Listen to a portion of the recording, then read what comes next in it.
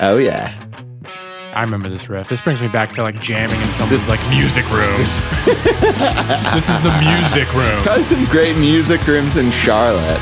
Oh, I feel like yeah, that's man. a music room town. Oh, there's a lot of music rooms in Charlotte. Just you and Seth Curry playing Sum 41. Right.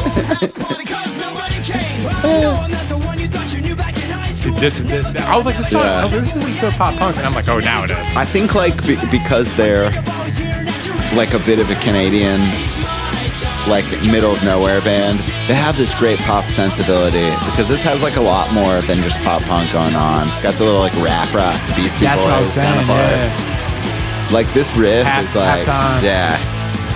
I love this drummer. He like does the other vocals, kind of Oh, the sick. rapper. Yeah. Like that's total Beastie Boys. Yeah, definitely Beastie Boys influence. I never realized it. Yeah. And then, I mean, they're talking about Iron Maiden and Judas Priest, too, and you can kind of hear that in some of those guitar harmonies. This song is fucking cool. Yeah, it's awesome. We gotta keep going. Pop punk perfected the use of halftime. Yeah, I think so, too. Perfected it. Them are like Mike Portnoy on the Octavarium record. Some cracking half times. Like in this, like the little kind of like hardcore breakdown, not really. And then like this, like Oh yeah, I remember this this. like Avril Lavigne section.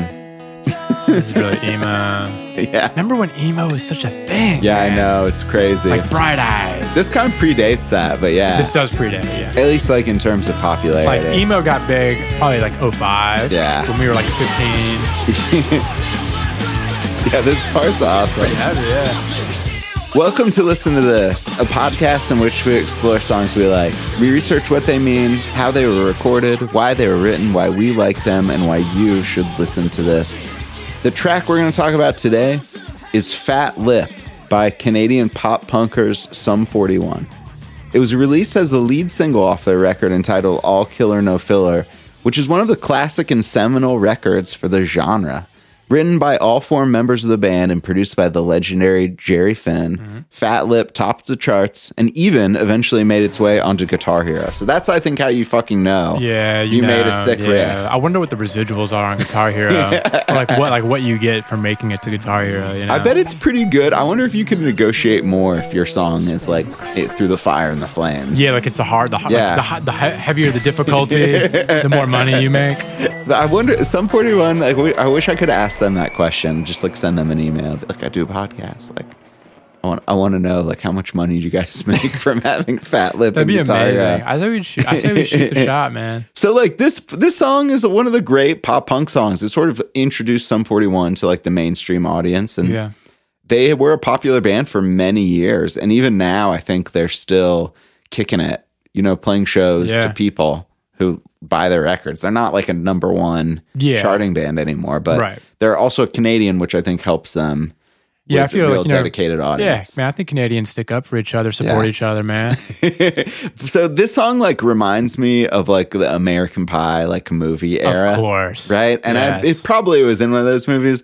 Check this out. So the first time the band performed this song live on like television was on Saturday Night Live on October 6, 2001 in an episode hosted by Sean William Scott. Oh wow, Stifler. that's who I like. Yeah, when I close my eyes, like I imagine him like skateboarding. I kind of imagine him being in Sum 41. And I was just Yeah, like, yeah, damn, yeah, some yeah, things yeah. in reality are just too perfect. Yeah, This song's produced really well. of course. Like it contains like kind of like this punk spirit, but it's also got like these rap rock parts, some sort of heavier rock parts. It's got a really pop section in the bridge. Like, how do you mix a track with all these kind of different like sonic imprints? Yeah. Well, I think what was really smart of them is using what is great about each sonic imprint to establish a part of the song. Oh, okay, cool. Like I really liked how the intro and that first verse was like more like the rock rap Beastie Boys thing we were talking about, because it kind of just like sets it off. And then when it hits the pop punk verse thing, it's like you're so in pop punk world. Yes, you know, are. it's like I think they did such a good job of blending genres, but putting them in such perfect arrangement. Yeah, the arrangement, that it works. I guess the arrangement's really good. The performances are great too. Yeah. I love the way the drums sound. Yeah, of course. This era, this is you said 2001. Yeah, I feel like in the like early 2000s, like guys really started like mastering sample packs. Yeah. You know, like, these drums sound fucking amazing. Yeah. Like I don't know what it is. Like it's sort of like at this time period in music, it's like the recording a drum set the best way it can sound without it sounding like a million other things. Whereas like now it's like the drums, if you like, the best drummers will have all these weird sounds on their kits, which is cool. Yeah. But at this point, it's like just hearing like the regular trap drum set, like it's recording perfected. Yeah. That's amazing. It's also the performance of the drums too. Like we were talking I think it was last week about the Paramore maybe. Yeah. And how we were talking about, you know, growing up and being in pop punk bands and how like the drummer had to be literally the best musician Always in the the good band. one. Yeah. Because pop punk drums are very hard. Like every song is fast. They're doing tons of fills where like the bass is playing 4 notes, the guitar's chugging away on, and then the singer kind of just yells. Yeah, just yells. You know, it's just like, but the drummer has to hold all this together somehow. They always were the best. I do think he's like the best member of this band. Sum 41's like kind of a cool for a pop punk band in the sense that like maybe they were better players. Yeah. I feel like the guitarists are a little bit better. Their like use of harmony is a little bit more like in line with like traditional rock and roll. Yeah. Which I think helps them like feel edgier. Listening back, I didn't realize how heavy it was because growing up, I wasn't a Sum 41 fan. Yeah. I felt like the Sum 41 fans were like edgier kids. Yeah. They were like the kids that were cutting class and like smoking cigs. Definitely the Clove kids. Yeah, exactly. Where'd it go? You see where it went? Yeah, it's right over there by those vampire kids. What? Hey! We aren't vampire kids. We're freaking goth. Whatever, Dracula. Why don't you turn into a bat or something? So lame. You guys. And it makes sense now hearing it and being like, oh, this is heavier than I remember. It's a little bit more like rock and roll. It is more rock and roll, yeah. They're from the small town of Ajax, which is in Ontario. Sounds like that soccer team. The Ajax? Ajax. I think it's like some German team. So the lead singer of Sum 41, interesting guy, right? Married to Avril Lavigne for a spell. Yep. Has had like chronic back issues since he was like pretty young. Yep. And he said that he could play in the NBA. Not with those back issues. Yeah. This is a quote from him. All right. Most people are really surprised by me being great at basketball because of my height and the fact that I'm from Canada. In school, I was the captain of my team, and that was a big honor. I was honestly good enough for the NBA. Ask anyone who knew me back then, and they all say the same. But I lost interest once Michael Jordan stopped playing. Dude, this is so... I don't know if this belongs on this podcast, but it's just a crazy quote. I feel like I'm on Facebook right now. Like, I'm just like looking back and I'm just like, I see these posts on fucking Facebook. I bet he's like one of those crazy Facebook people.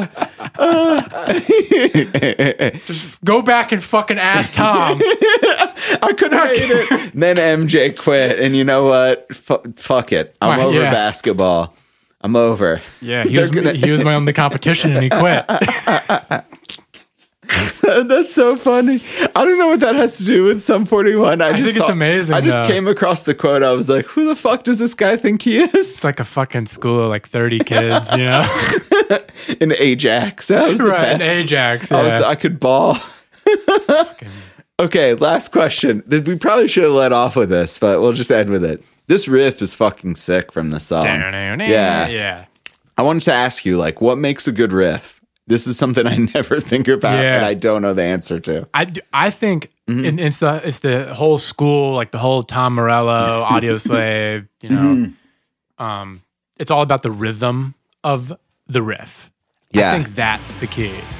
If you have a really sick rhythm, because the idea of a riff is it's kind of like you have to think of a guitar riff kind of like a drum machine or an 808. Yeah.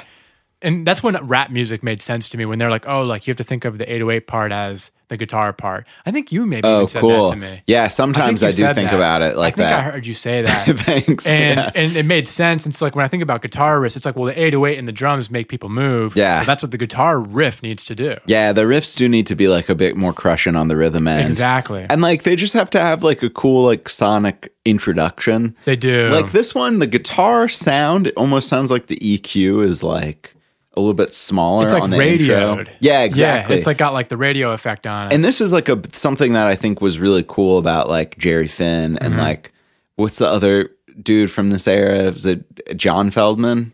That sounds familiar. Yeah. It's like they just always knew how to make intros. Yeah. Be like introduce a part in kind of a cool way. One of the famous ones that we did with our boy Matt was the Feeling This, yeah. Which also Jerry Finn, I think. Exactly. Yeah. But like that intro was such a sonic timestamp. Yeah. It's like, oh. So I think that helps the riff too. Yeah. It's crazy because I'm like, in my head while we're talking, I'm like, what's a better riff? Like Sum 41, Fat Lip, or Roundabout by Yes? Or that What's It Feel Like to Be a Ghost? Oh yeah, that's such a good one. Sick intro riff. Good one. Yeah. That's got to okay. That's a good intro riff. We'll do this for Patreon. We'll do a riff bracket. Yeah. Yeah. You're going down. Yeah. I mean, yeah. Get it. We'll bring like 10 riffs each. I'm gonna give you a fat lip with my riff from another band.